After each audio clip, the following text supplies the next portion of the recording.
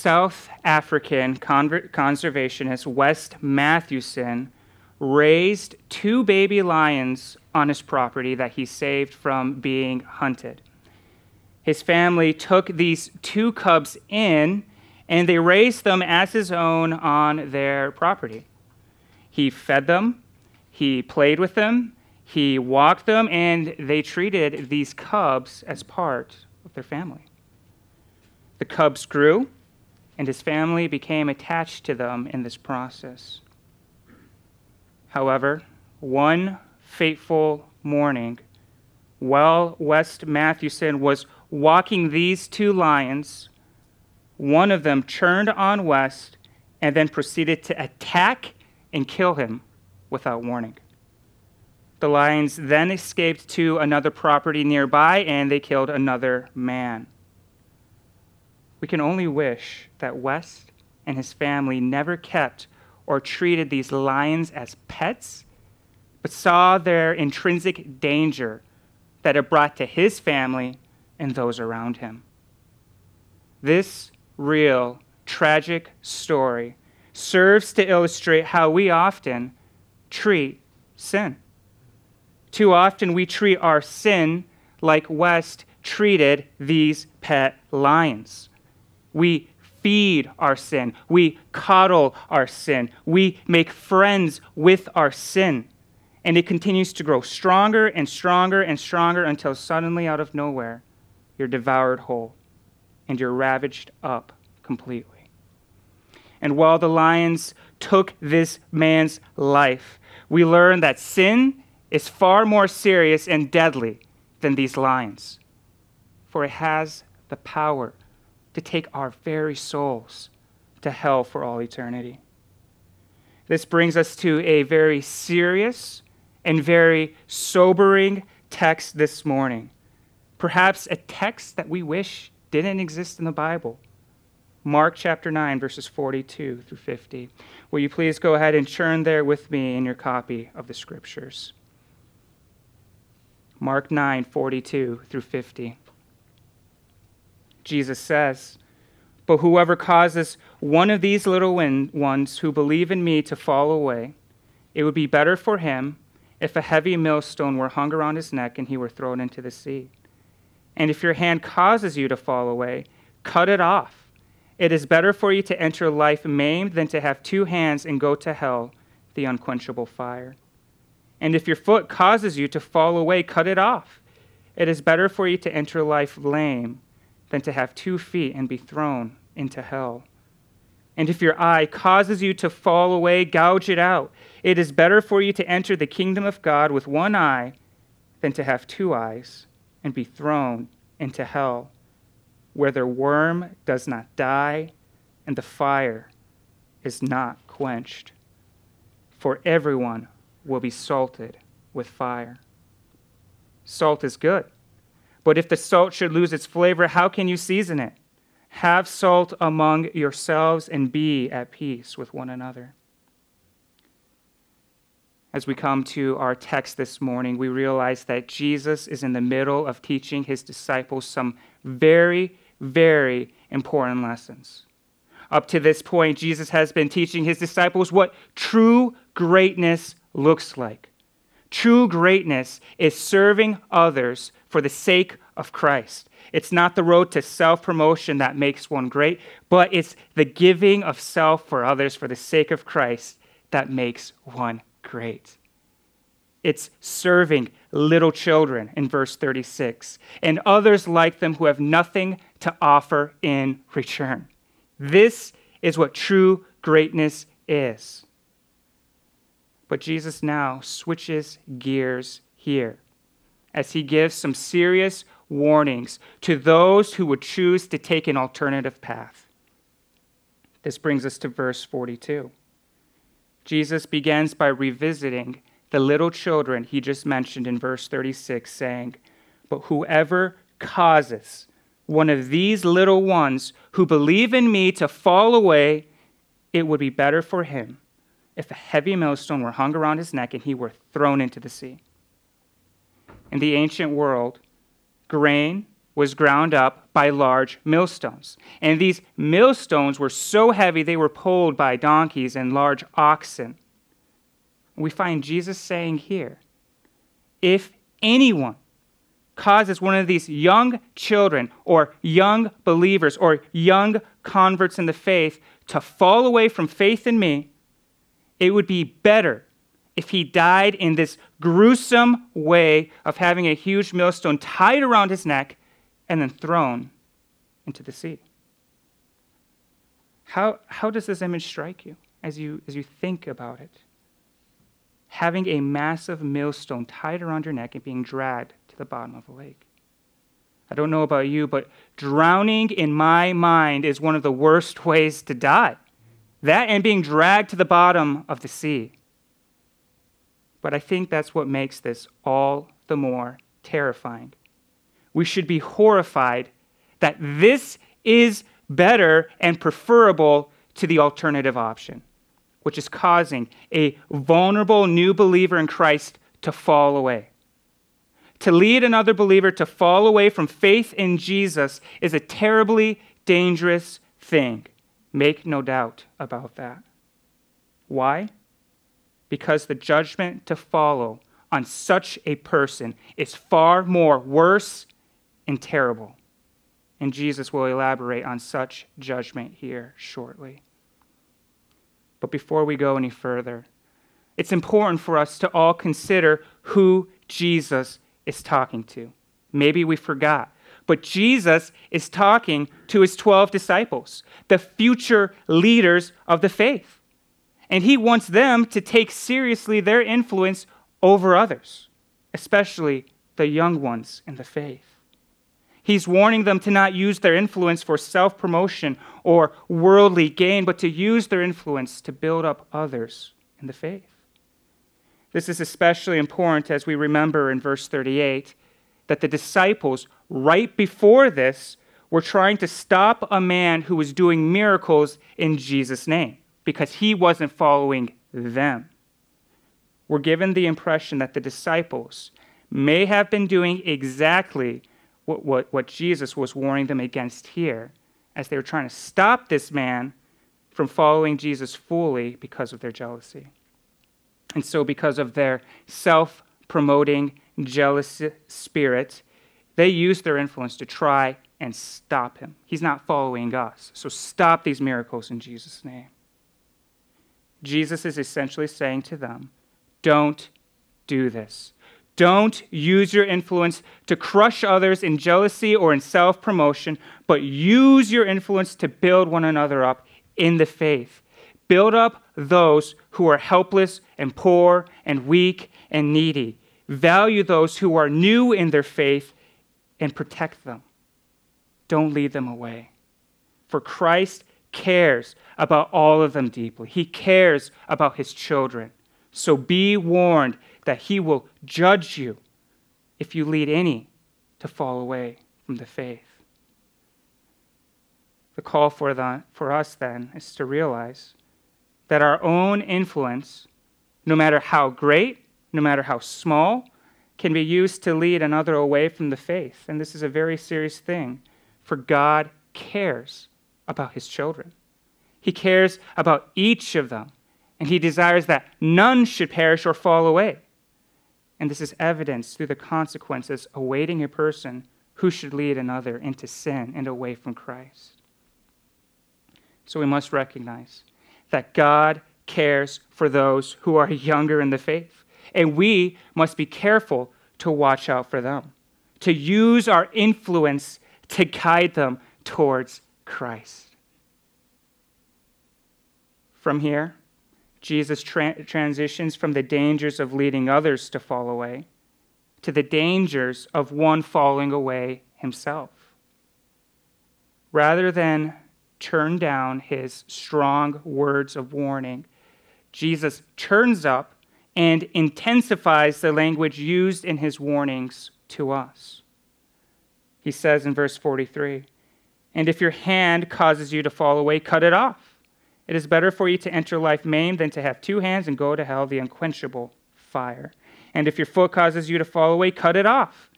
it is better for you to enter life lame than to have 2 feet and be thrown into hell. And if your eye causes you to fall away, gouge it out.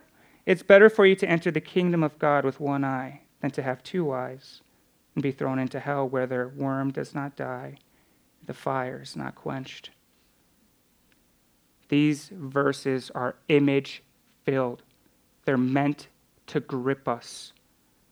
And as we read them, perhaps several questions have crossed your mind. For one, is Jesus really saying that we should literally cut off body parts if it prevents us from sinning or falling away from the faith? And if he's not saying that, what is he really saying here? So circling back, is Jesus telling us to literally cut off body parts if it keeps us from sinning or falling away from the faith? And I don't believe he's saying that here. But how do we know this, right?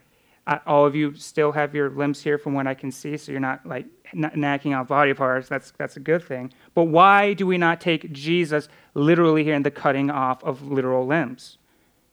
And the simple answer is that we know that Jesus is speaking in hyperbole because body mutilation, with the exception of circumcision, was strictly forbidden in Judaism. Deuteronomy chapter 14, verse 1 is one such passage where God explicitly states that the Jews were forbidden from doing this.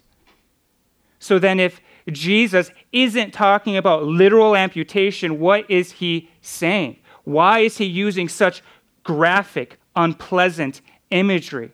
Why is he talking about knacking off our hands, our feet, our eyes in such gruesome ways? Jesus is intentionally using this graphic imagery and strong language so that we would understand and feel the weight of sin and falling away from the faith. Jesus is saying it is better to lose what we consider a valuable, indispensable part of the body that's causing you to sin and stumble in the faith if it means you'll be saved in the end. It's worth it. It's better than losing your soul for all eternity. So let there be no mistake. There is no sin worth holding on to, as it will lead you away from the faith, ravage your soul, and cause you to be thrown straight into what Jesus calls the unquenchable fires of hell. Jesus drives this point home as he references the reality of hell several times. And I think for all of us here, we don't like to think about the reality of hell, as it's uncomfortable and it's unpleasant. And when we talk with others, they look at us like we're insane and crazy. But Jesus doesn't shy away from its existence. And he strongly warns us about its reality 3 times here. Better to lose your hand that's causing you to sin or fall away rather than be thrown into hell. Better to lose your foot that's causing you to sin or fall away than to be thrown into hell. Better to lose your eye that's causing you to sin rather than be thrown into hell where the worm does not die and the fire is not quenched. We can't get away from it. He's mentioning it over and over and over again. And in reference to these 3 parts, the hand, the foot, and the eye, Jesus is driving home the point that sin is dangerous and it must be fought in all parts of our life because eternity is on the line and the consequences are incalculable.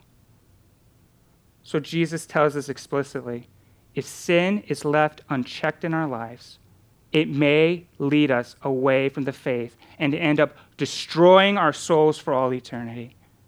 So we must take sin seriously and cut it off from our life. The words of well-known Puritan John Owen, be killing sin or it will be killing you.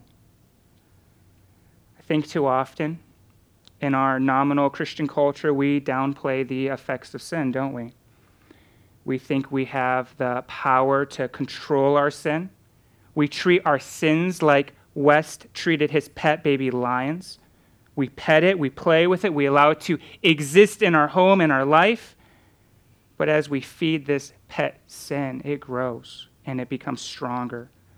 And one day it will devour us whole without warning. And it will take us to the fires of hell where it is unquenchable and unbearable. So sin is not something to play around with. It's dangerous and it requires radical action to be taken against it. So Jesus calls all of his followers to make war with sin in our own life. Do not give peace to it, for there are devastating eternal effects if sin is left alone to grow and gain power in our life. It will rob you of life eternal and the kingdom of God. And this is of utmost value. So as we evaluate our own lives, even this morning, do we evidence a life oriented towards killing sin as he calls us to take radical action against it? Or are we instead treating sin like a pet and failing to see the dangers there? As we consider this, we must realize that our physical bodies manifest invisible spiritual realities. Our physical bodies bring about invisible spiritual realities. Put another way, if God has truly saved us and made us citizens of his kingdom, then do we evidence a life as citizens of his kingdom where we conduct ourselves in holiness as those who are being saved from sin? Are we bearing the fruit of our salvation as we kill sin? Or do we instead evidence through our actions that we belong to the kingdom of darkness as those who are still being given over to slavery to sin and its serious consequences?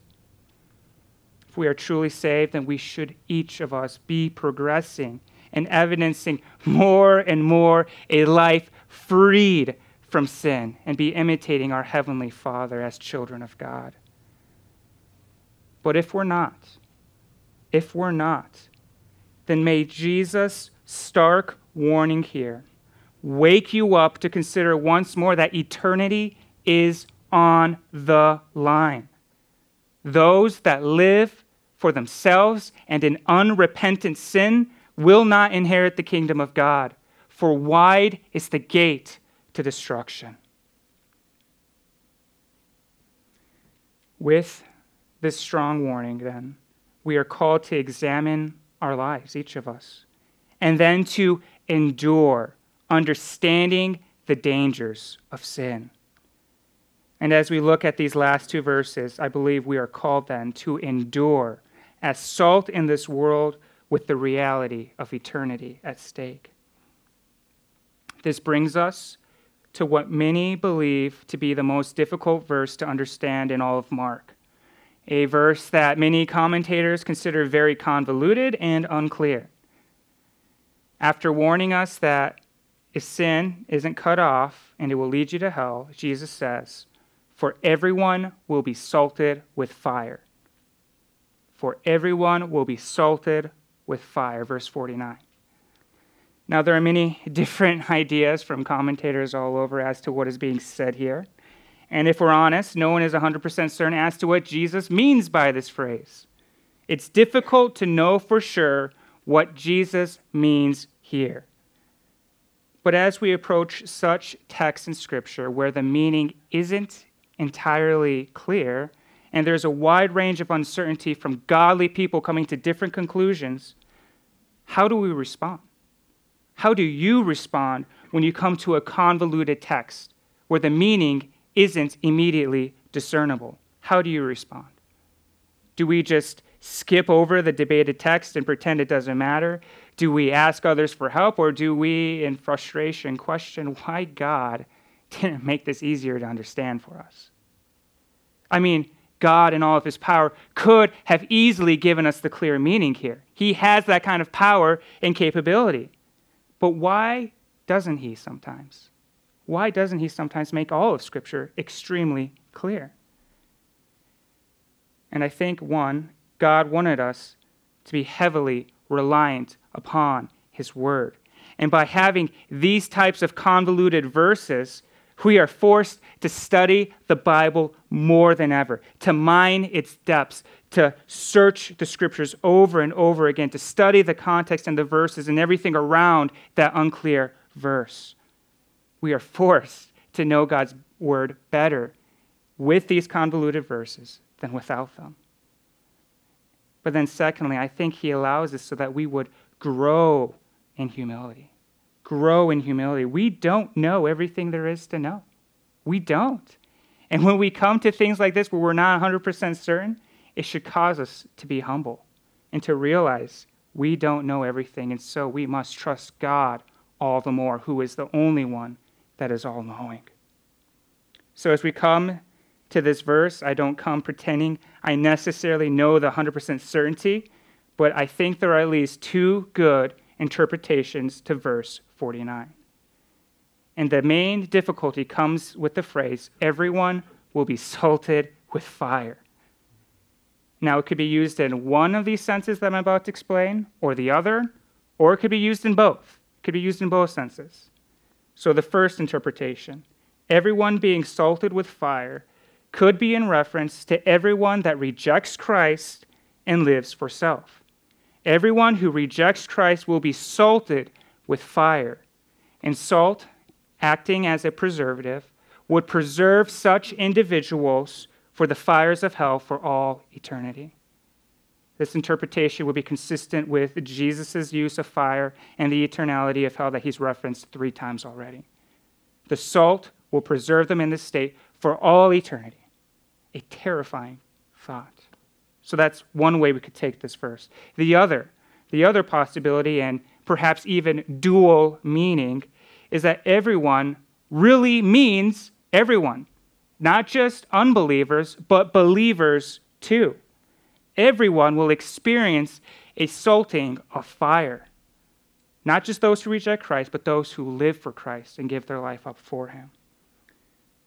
So, for those that live for Christ, his life is given up as a salty sacrifice for God, but he will be preserved.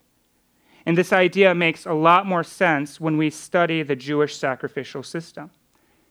If we look at Leviticus chapter 2, verse 13, we read that the Jews were to season each of their offerings with salt. They were warned and cautioned against forgetting to salt their offerings to God.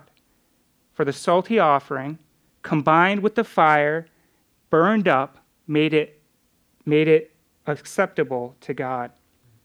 The salt reminded them of their preserved covenant with God as they burned up their salted offering. I think there might be a similar idea here for the believer and what Jesus may be alluding to. For the believer today, we no longer offer up grain or meat sacrifices on an altar to God.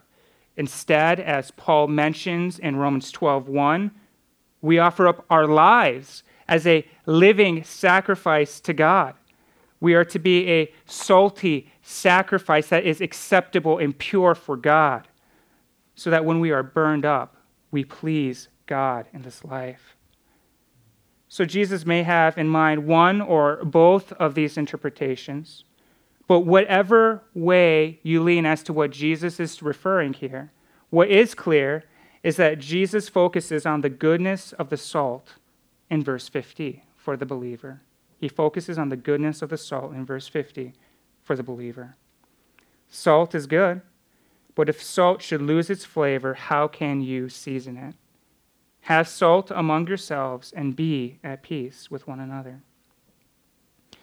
What is clear is that the believer is to be salty.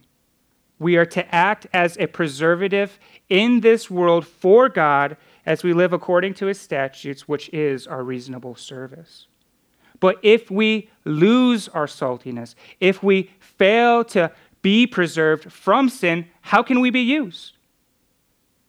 The answer is we can't. We can't be used if we are no longer operating as salt does in this world.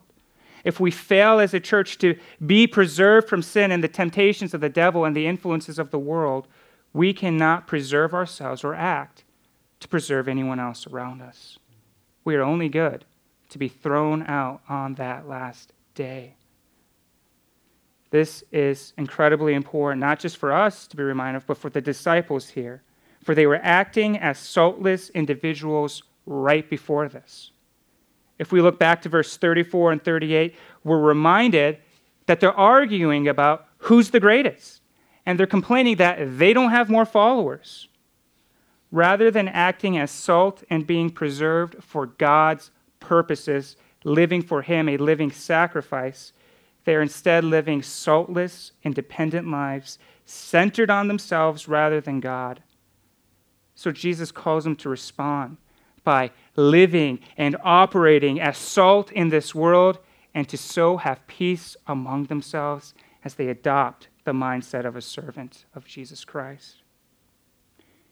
Those who live as salt are those who are submitted to the lordship of Christ. As we come to the end of this difficult passage with the realities of hell, how are we to respond? How are we to respond to such passages? And first, I think we respond with soberness and seriousness about the reality of hell. As we've noticed, Jesus doesn't mince words. He doesn't ignore its reality. And he does so, not because he's mean, but because he loves us and he cares about us. He doesn't desire that any should go to this place of eternal torment. And that's why he's warning us here in such stark terms.